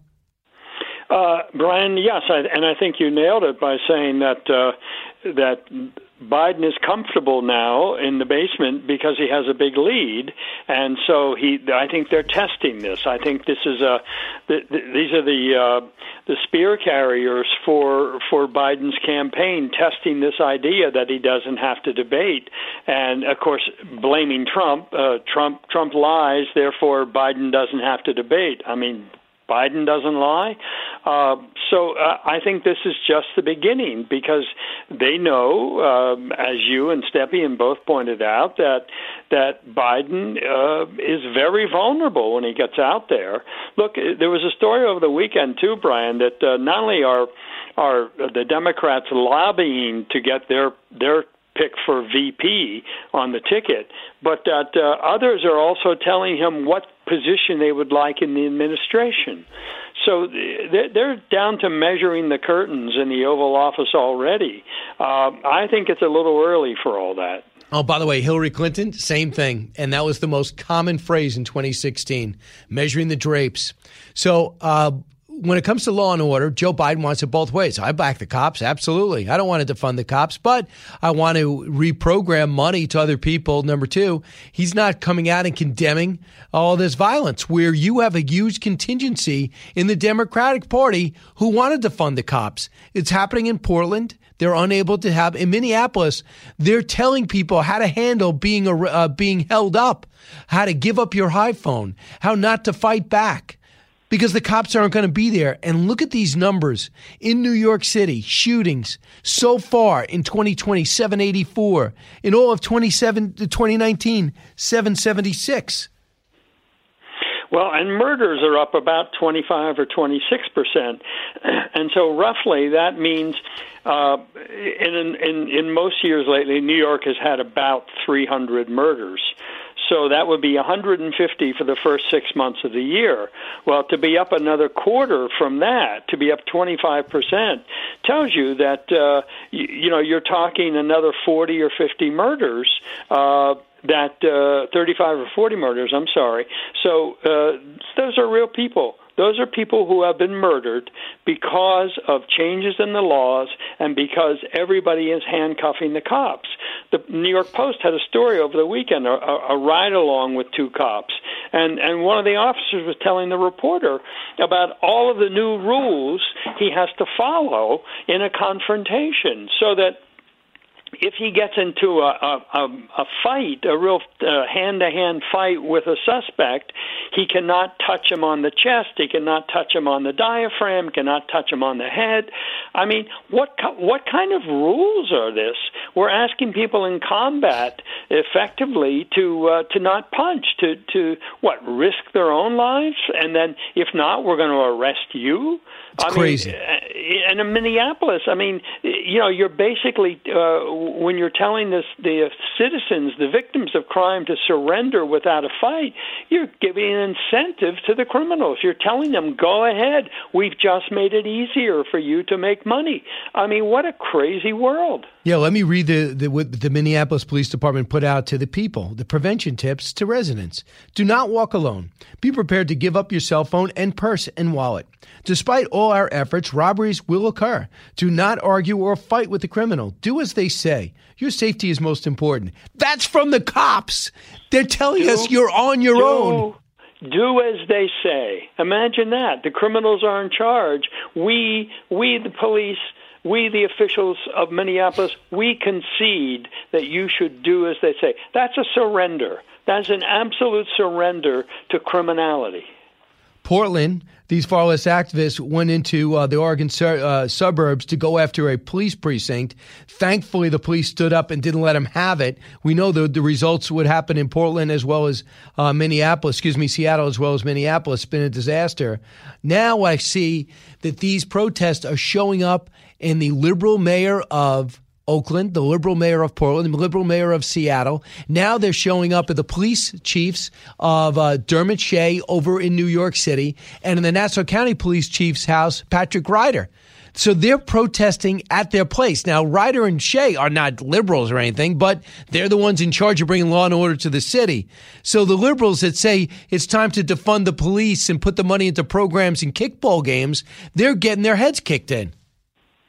I thought it was amazing, too, Brian, on that thing of showing up at people's homes. That Bill Barr, the Attorney General, testifying last week about Portland, said that demonstrators were showing up at the hotels where the agents that were brought in were staying, so they couldn't get any sleep. I mean, what kind of protest is this now, where you go to people's homes and you essentially threaten them, disturb their neighborhood, frighten them, frighten their families? What kind of protest is this now? I mean, it seems to me that what's developing here is just a real mean streak and a whole lot of people. And where you started with the president and trying to put Biden on the defensive, I think that the Biden campaign is going to have a lot to answer for unless it cleanly separates itself from this madness and from this criminality. And he did say something last week to the fact that rioters and looters should be prosecuted, but who's going to arrest them? If the cops are all being defunded by your allies, Bernie Sanders and the others, who's going to arrest these people? Who's going to prosecute them? So I think Biden, this is a tricky situation for Biden, and I think it's going to continue because I think that part of the Democratic Party, the radical far left, I don't think Biden has much support among them. I don't think he has much influence on how they behave. They are kind of on their own. They're essentially part of the Democratic Party, but not part that respects Joe Biden. I want you to hear I'm going to enhance what you just said in terms of the problems Biden has. Senator Bernie Sanders is speaking out loud on television, saying things that we all know that's going to happen. After he's elected, that's when the left goes. Listen to him, cut 7. But what we are engaged in now is what we call coalition politics. We're going to fight out our differences after Biden is elected. Mm-hmm. But right now, the immediate task is to come together to defeat Trump. And then, as progressives, we're going to do everything that we can to make the Biden administration the most progressive administration that it can become. Oops. Did I just say that? That's exactly what Trump's been saying. That's right. That the Biden you see now is not necessarily the Biden who would be president. Because, and look, I think Biden has already gone a long way. I mean, he outsourced his own version of the Green New Deal to AOC and others. They're working on criminal justice. They're working on tax policy.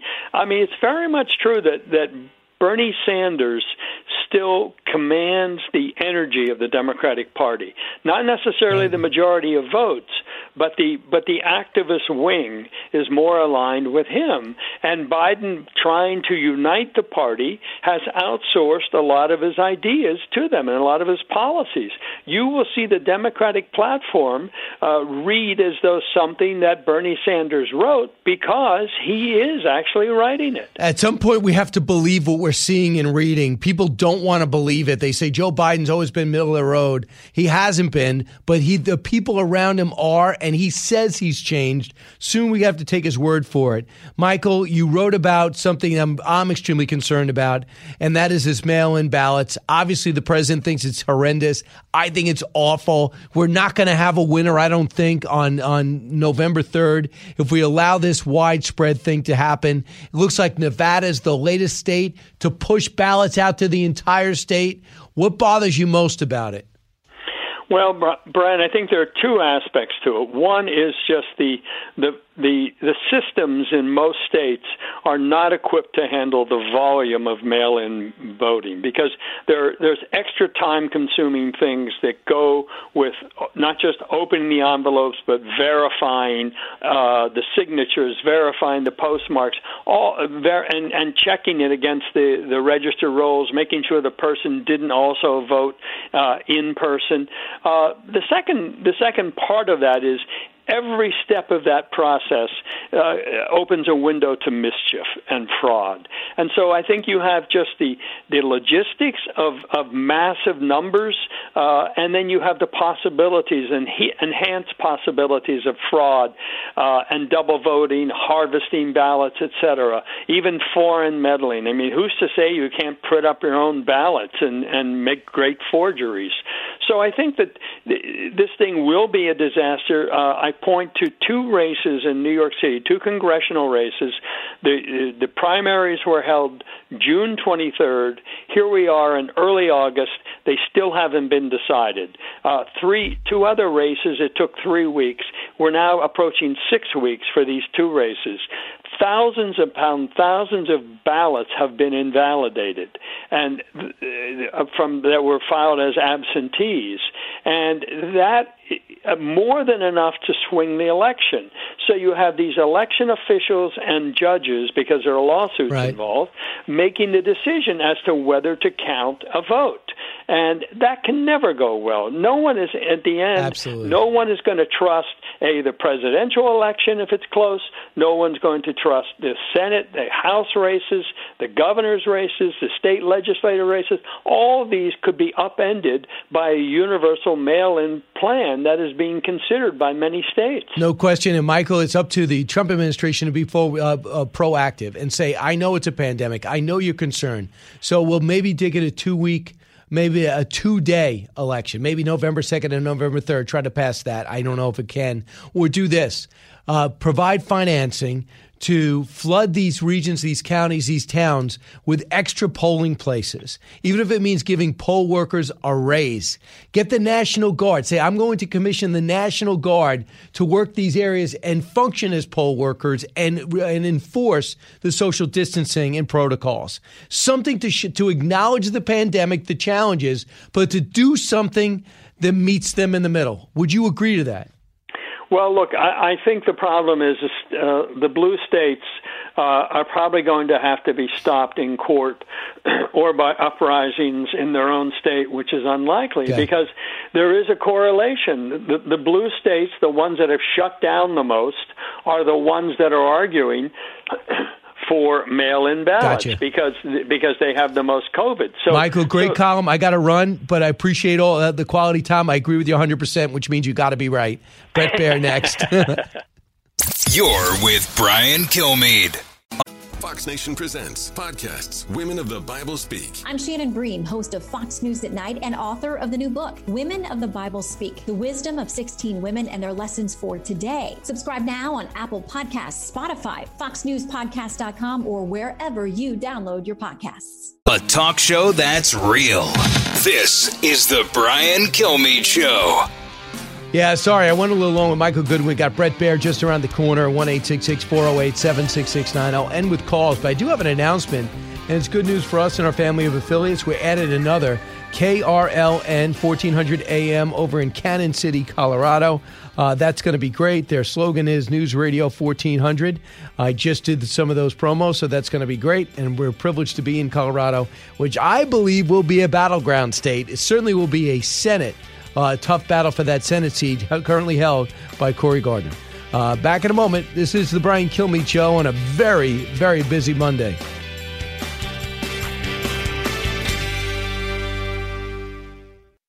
It's the Hammer Time Podcast. Fox News Channel's Bill Hemmer takes you one-on-one with engaging personalities covering the critical issues of the day. Find Hammer Time now by going to foxnewspodcasts.com. America's listening to Fox News. A radio show like no other. It's Brian Kilmeade. It's really the virus and our ability to control the virus either through clamping back down, getting the case count down so that we can test and trace and keep this thing under control, or eventually getting a vaccine or a robust therapy. That's the only way we're really going to have a real robust economic recovery. Otherwise, we're going to have flare-ups, lockdowns, and a very halting recovery with many more job losses and many more bankruptcies for an extended period of time, unfortunately. So that's Neil Kashkari on Face the Nation yesterday. He is president of Federal Reserve Bank of Minneapolis. Can you believe he said lockdown? No way are we locking down again. No way. This is all, we already haven't locked up. We haven't unlocked. We cannot lock down again. And I don't know what he's talking about. Behavior can happen whether you're locked down or not. We're not staying inside. Melbourne, for some reason, in Australia, they're going to stay inside. South Africa. Do you know India is going to pass us in total cases? California is about to pass New York in total cases. This is not, I'm not necessarily thinking this behavior. I think this virus, which everyone pretends they know what it is, but no one really does, I think it's got a mind of its own. And we don't have to destroy our economy on purpose. Again, please. He goes on. If we were to lock down really hard, I know I hate to even suggest it, people will be frustrated by it, but if we were to lock down hard for a month or 6 weeks, we could get the case count down so that our testing and our contact tracing was actually enough to control it. The way that it's happening in the Northeast right now, they had a rocky start, but they're doing a pretty good job right now. Now, if we don't do that and we just have this raging virus spreading throughout the country with flare-ups and local lockdowns for the next year or two, which is entirely possible, we're going to see many, many more business bankruptcies, small businesses, big businesses, and that's going to take a lot of time to recover from, to rebuild those businesses, and then to bring workers back in and re-engage them in the workforce. That's going to be a much slower recovery for all of us. Okay, let me tell you something. That is a guy that's a pure numbers guy, and I cannot believe he's even recommending that. Couple of things. Do you know that even though New York had 3 deaths, and I feel bad for all those 3 families, I get it, but it's not 3,000, not 300, it's not even 30 in the whole state, coronavirus related, and yet they still have not opened indoor restaurants or gyms? Still. And now you want to shut down everything? We already don't have any of the big banks coming in with their personnel. Everybody's working from home. We have no tourism. Everyone's staying home. We have nobody using mass transportation. That's no tax dollars helping rebuild the city that's been destroyed by the protests. Do you see what's happening here?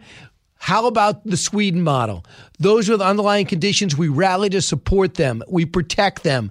Those seniors, we rally to support them and we protect them. And those people who are going through illnesses and recovery, we rally to support with them and we protect them.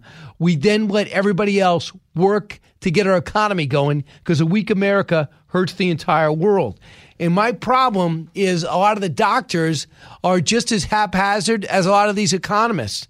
They don't understand there's people behind those numbers and there's impact behind those statements. Case in point, here's what how Dr. Anthony Fauci described what we did from February until late May.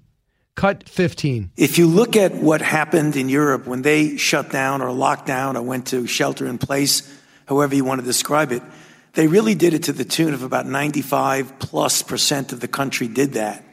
When you actually look at what we did, even though we shut down, even though it created a great deal of difficulty, we really functionally shut down only about 50% in the sense of the totality of the country. Totally not true, but I don't have the numbers in front of me. Mark Meadows did. He hears this and said that. Cut 16. But when you mentioned Dr. Fauci, I think his pushback on that was where Dr. Fauci talked about 50% shutdown versus 95. No. There is no data that would suggest that's correct. In fact, I would say there's data just the opposite of that. When we shut down, we actually shut down more than 50% of the country to try to contain that.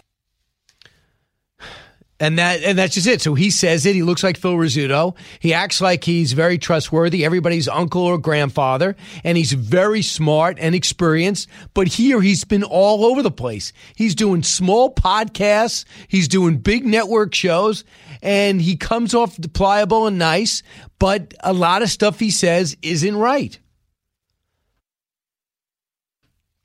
So Dr. Birx came out and said, Alaska, Hawaii, Missouri, Montana, Oklahoma, we're worried about large infections coming your way. So if you're listening to us in those states, look out. Hawaii's getting hit again.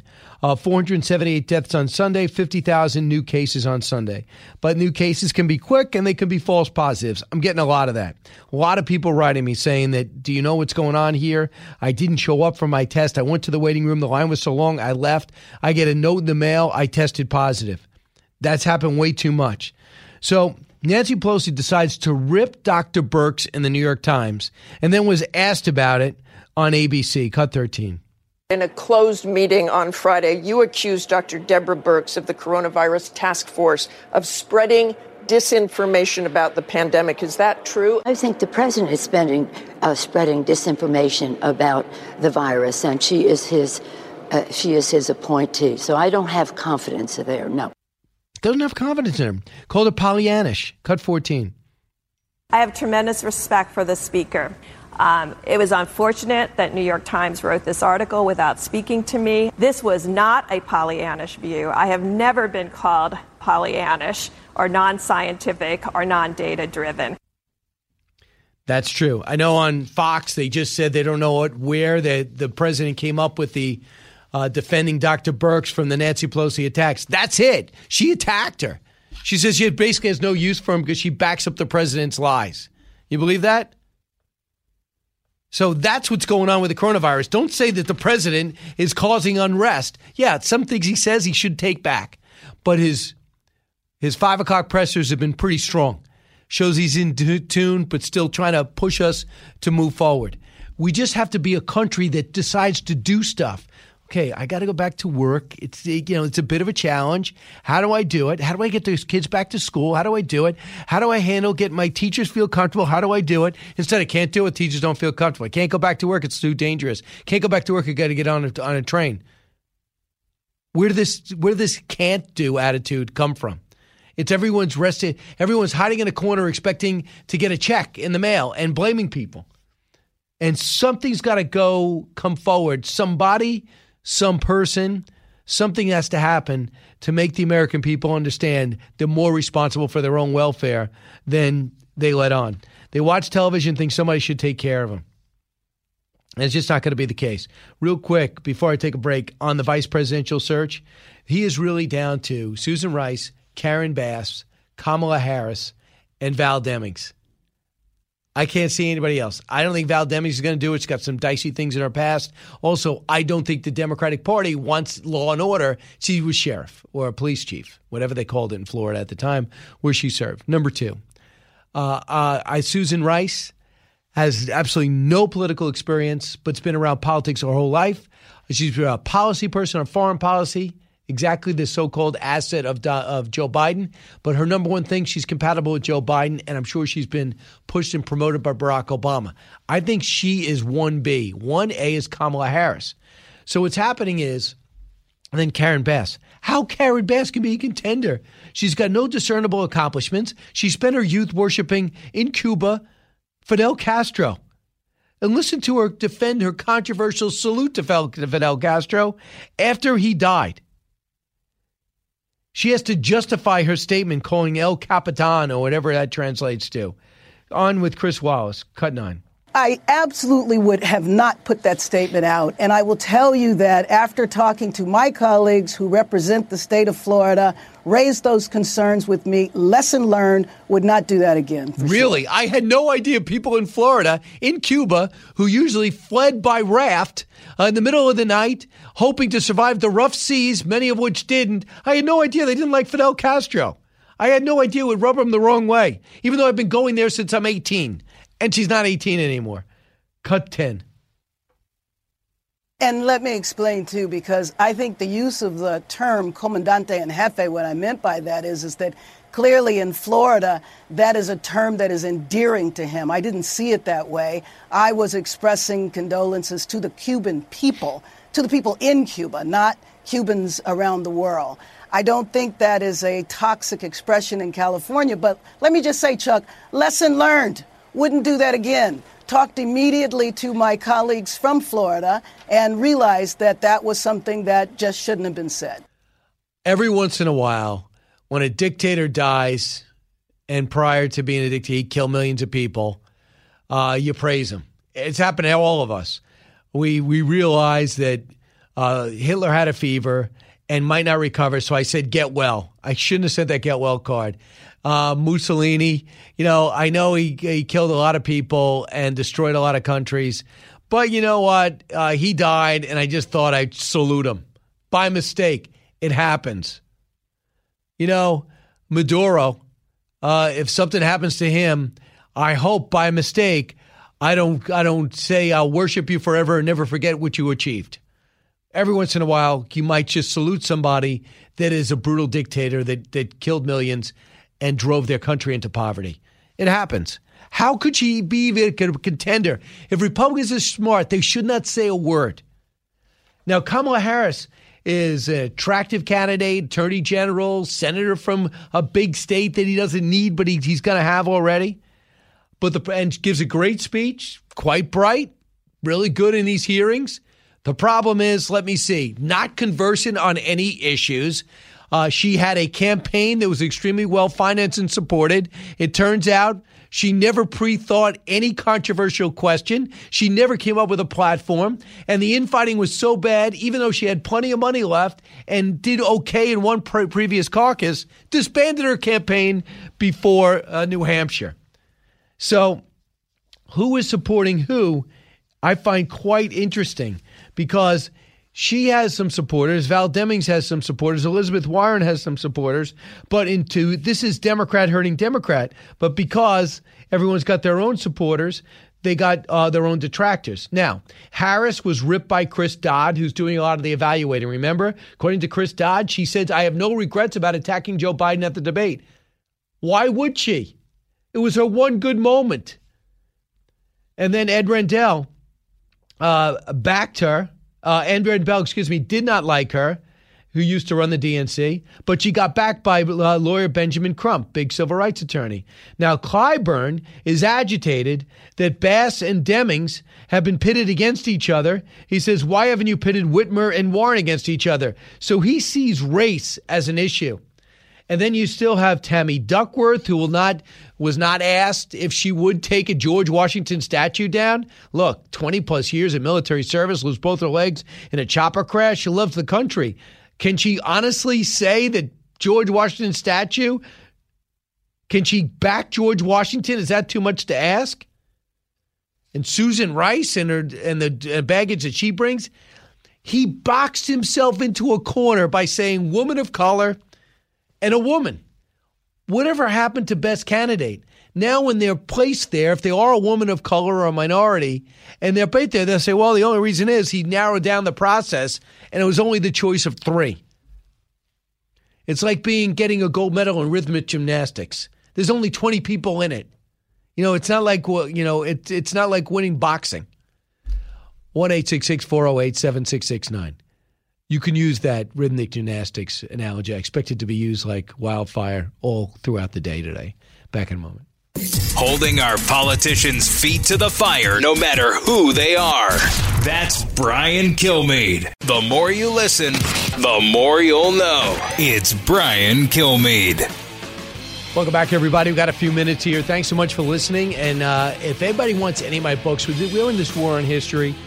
A lot of people are asking about Sam Houston, the Alamo Avengers. I don't have that for kids, and I don't have Andrew Jackson, The Miracle of New Orleans for kids. But for young readers, I have George Washington's Spies. It's off the Secret Six, and Thomas Jefferson, Tripoli Pirates. It's for young readers. So especially they've not been going to school. It's the middle of the summer. If you want something, I think that they did an unbelievable job knocking it down for their reading level. So I hope you get it. But if you want to go order it, BrianKilmeade.com. If you want it signed, or just go to Amazon to look it up. So let's go out to Mike, listening in Florida. Hey, Mike, what kind of COVID testing are you witnessing?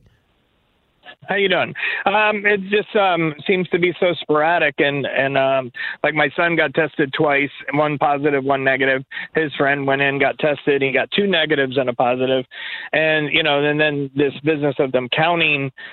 If you're with 5 people and you go in and get tested, well, that's 6 cases. Well, that's not the truth, And so the numbers are really skewed. And I mean, our business has been open since day one. It's an essential business, and we don't have any employees that have gotten it, thank God, in all these 5 months. And we have 3 locations, and we have I don't know anybody who's gotten it. So let me ask you, with 3 tests, what kind of tests were they? The wait a week test? Were they the Abbott 15-minute tests? What? They were all waiting for results tests. How long did they wait? I'm sorry. How long did they wait? About a week? In the 5 to 6 day range to get the test back. One of my employees thought that he might have it, so he went and got tested, and he waited like 9 days for his results came back, and they came back negative. I tell you what, I blame Mike Pence for this. I mean, the president told him to do this, get it done. They finally came up with the test. It's a matter of mass producing it. They need the reagents and swabs. The actual tests are fine, you believe it or not. The labs are overrun. We could have built 20 million labs by now. I'm really doubting, especially in Florida, Mike. I keep on hearing your stories about this. Missouri is on the list that's going to be hit by cold doctor, according to Dr. Birx. Let's go out to Columbia, Missouri. Richard. Hey, Richard. Yeah. What's on your mind, Richard? I'm talking about that $600 a week. How do you feel about it? Pelosi wants. Why don't they just give the guys up to within 90% of what their take-home pay was when they got laid off? Yeah, they were giving another 20%. Yeah, right now it's at 70. Yeah. I don't know. Maybe it's harder to get that program going, to get it done on a mass basis. I'm not sure. But, Richard, here's the thing. These business owners, there's less business owners than employees. These business owners say, I can't get people to come back to work for me in retail stores and gyms, the ones that are open, not in New York and New Jersey, because in New Jersey, they're all closed and it's sinful. But the other ones, they can't get them working in these jobs because they get more not to work. But there are more employees than employers, so they have a louder voice. Now, some people wrote me before and said, you're not allowed to do that. If you get a job offer, you have to go back to work. Well, a lot of them are friends. So that employee that's been a hard worker for you and says, sorry, Mr. Johnson, I can't go back. I'm getting paid more and I got my family to not work. So is he going to call up the unemployment office in the state and turn in his friend or his friend of his friend that you hired? We're not that callous as a country, but it's all getting toward guaranteed pay to do nothing. The whole feeling in this country where there's the glory of work, whether it makes you famous or not, that feeling at the end of the day that I have a job and I have a career doesn't seem to matter. And it's getting scary. Back to work. Brian Kilmeade Show. Hey, it's Clay Travis. Join me for Outkick the Show as we dive deep into a mix of topics. New episodes available Monday to Friday on your favorite podcast platform and watch directly on Outkick.com/watch. Listen to the show ad-free on Fox News Podcast Plus, on Apple Podcast, Amazon Music with your Prime membership, or subscribe wherever you get your podcasts.